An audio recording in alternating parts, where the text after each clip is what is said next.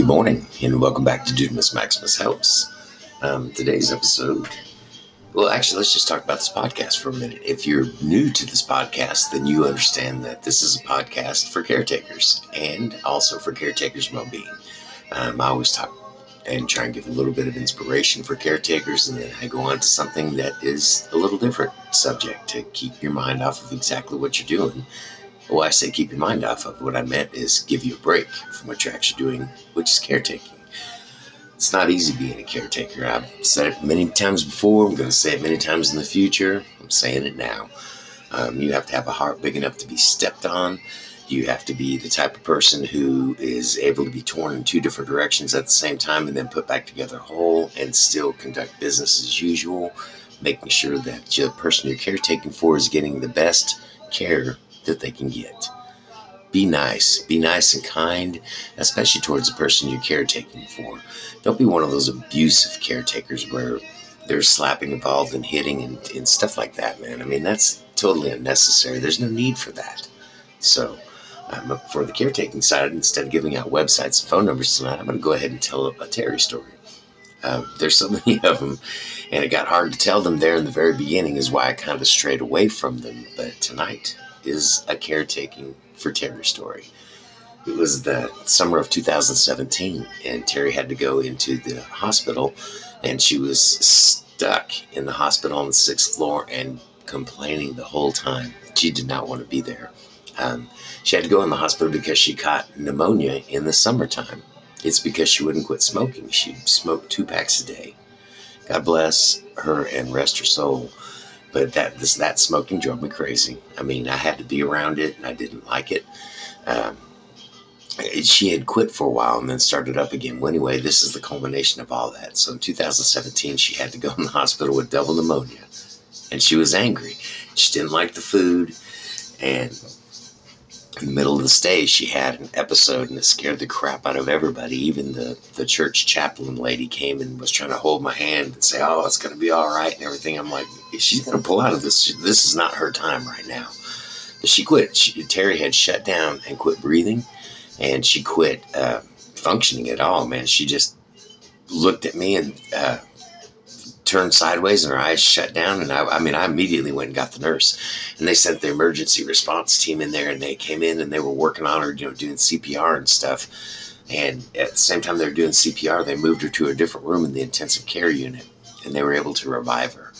And the whole time that church chaplain lady standing there holding my hand and stuff, and I'm like, I kept trying to let go, and she goes, no, it'll be okay, and God's comfort, blah, blah, blah. And I'm like, I know she's going to make it.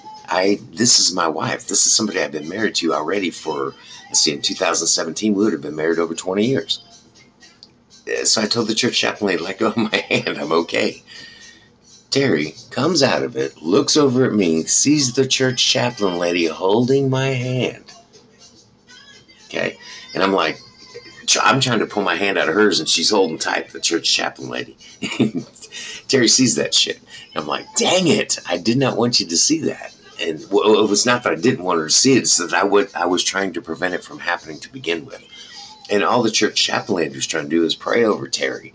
And I was like, this is not the time for that, man. She's going to pull out of it. I already know. I've been with this woman for a while. This is not the end for her. After the church chaplain lady and the emergency response team left, and after she slept for a little while, and then when she woke up, she stabilized, and it was time to feed her. So I went and got her some Subway because she wanted the Subway instead of the hospital food. And I came back in there, and she said, I saw you holding that lady's hand. I said, what? And my wife said, I saw you holding that lady's hand. I said, no, baby, that's not the way it was at all. I said, that lady was holding my hand. She was trying to make us pray over you, and I was telling her, this isn't your time.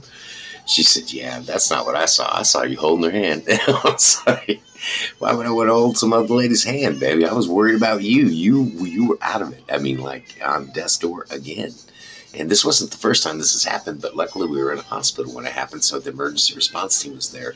I myself had to revive Terry several times in this house. Several times we had to call the ambulance, but once when it was so bad, I called the ambulance. There was 2 times that it was so bad. The first time I was able to pick her up to revive her, pick her up, put her in the pickup, and then drive to the hospital, which is, just a couple miles from here. So I'll never forget that. She comes out of death's door, looks over, and sees the chaplain lady holding my hand, trying to pray. And I'm literally trying to pull my hand out of her hand. I'm like, let go of me, lady. Why the heck are you even touching me? So Terry was kind of fickle like that. She was funny, man. That's the quirky things that I miss about her. She was definitely a good part of my world, especially in the beginning, but more towards the end when she really needed the care. Because I was a good husband to her. I made sure that things were taken care of for Terry. I made sure that, arrangements were made, whether for everything she needed, because she needed so much stuff, man. She took 18 different medicines a day. So it is what it is, and 3 of those 18 medicines were pain pills. And we had to really regulate that, because if you listen to my past episodes, you know that she had a problem with those, and I hated that kind of stuff. I hated medicines and stuff, and luckily for me, I've managed to stay in shape, and I don't have to take any medicines to this day. So I'm knocking on wood now, making sure that I bless myself in the future. But this episode, okay, now onto the episode. This episode is about what inspires you. And if you can find that thing that inspires you, okay, do that. Do that. So many people are lost for purpose in this world, and you can see them like when you're in the grocery store, or maybe at a previous job. You've seen these people who were lost without a purpose, and you go up and talk to them and say, what do you want to be in 5 years? What is your plan for next year? Do you have any goals? If you're able to talk to them like that. Me, I'm a very brash person. I'm not scared to talk to anybody about anything. I will just say what's on my mind. And sometimes it's the funky stuff. And once again, if you've heard this podcast, These people that are lost without purpose, though, they really need to try to find a direction in order to head. And when I say a direction in order to head, what I mean is a place where they can be more comfortable with themselves, and because they're comfortable with themselves, it shows in public. Anybody who knows me knows that I'm very comfortable with me. I'm comfortable with other people too. I'm not scared. But I've been an exister of life since I was 16. I had to move out of the house when I was 16. Once again, if you heard the podcast, it's because of previous stories about the stepdad. It was either he gets me or I get him, and there was going to be no getting done. So I just moved out. I was already working 2 jobs. I already had a place lined up to move into. I had a car paid for with my own insurance, everything. I was good to go, man, at 16. But I didn't have a purpose. I just knew that I wanted to be, at that time, my purpose was to be away from the stepdad. I needed a purpose to move forward in life, and there were several people that inspired me, and one of them was Virgil Riley Runnels Jr. Here's a man who was the son of a plumber, used to digging ditches that reached great heights of fame, where everybody recognized him. He was popular no matter where he went, and he eloquated and spoke in such a manner that other people listened to him and stuff. This guy was the American dream. So I looked up to that guy. I didn't emulate him, but I looked up to him, and it helped me to get ahead in life. And where I had 2 jobs that were for people in high school, I ended up progressing and getting 2 jobs that were more for an adult type of person, man. I was a piano mover there for a while, and I also worked in a restaurant as a cook, because I love to cook. Even back then, man, I used to love to cook. I started watching cooking shows when I was younger and stuff. I still remember Justin Wilson's cooking show where he went, "Guy!"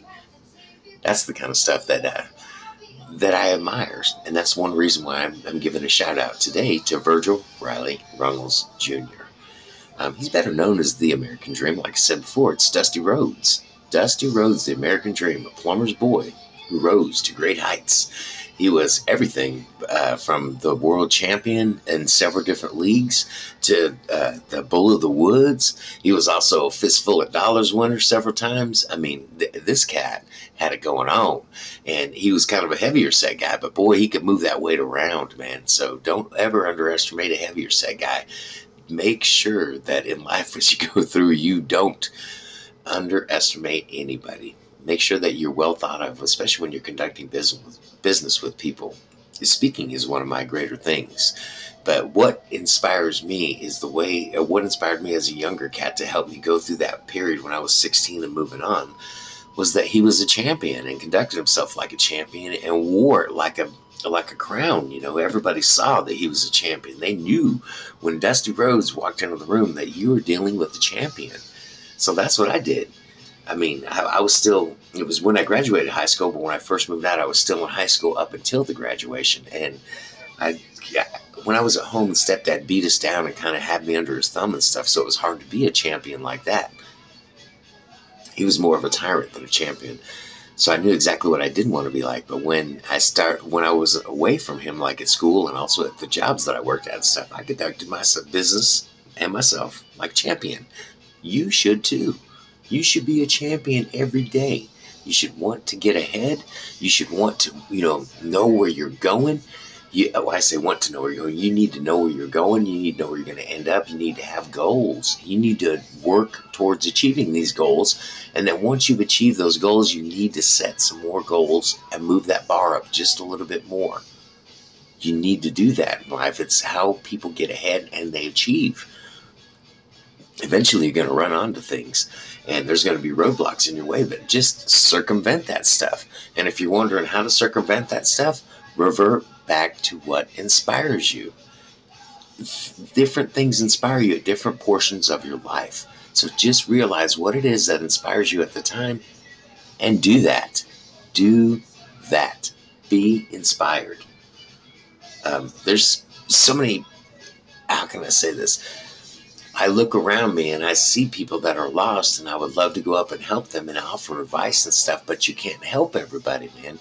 There's some people that don't want to be helped, and it all goes back to the fact that what inspires you and what inspires them are usually worlds apart, but if you try to bring it to their attention, it could be an insult to them.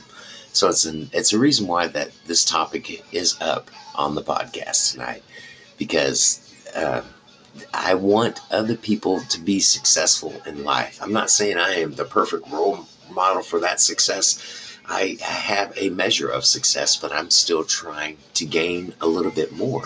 And it's because I'm doing what inspires me. And at this particular moment in my life, doing this podcast inspires me.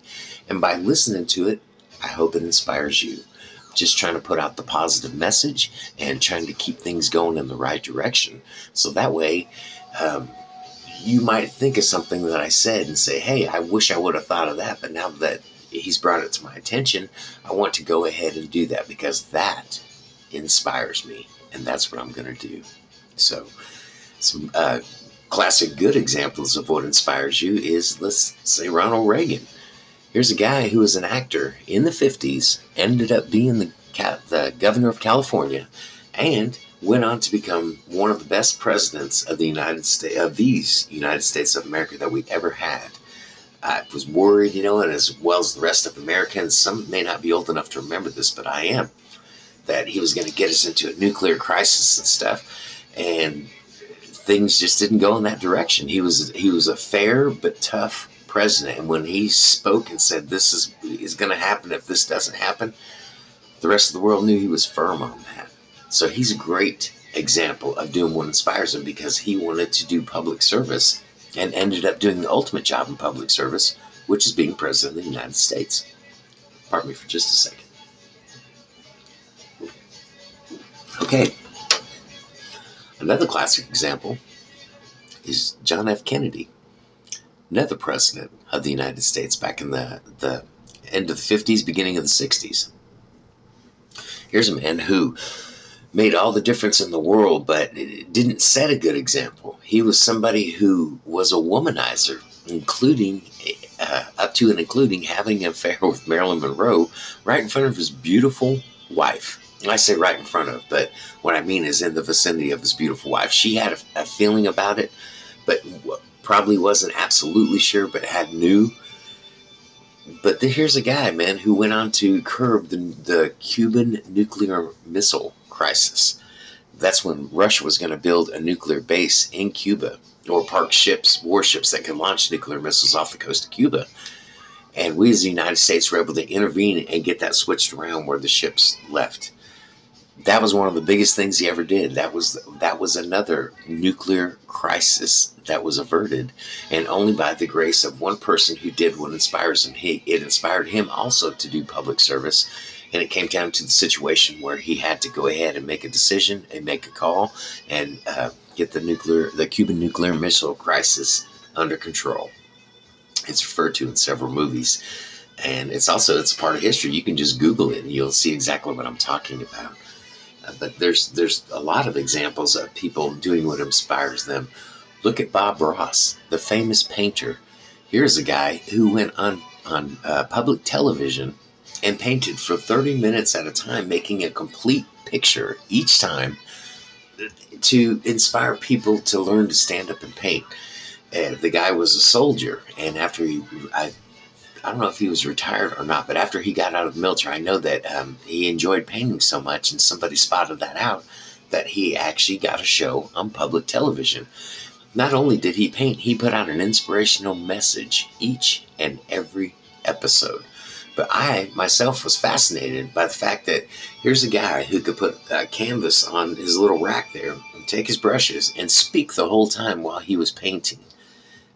That kind of inspires me now. I still watch his episodes to this day. I may watch a cooking show or two because I love to cook, but I love to paint as well.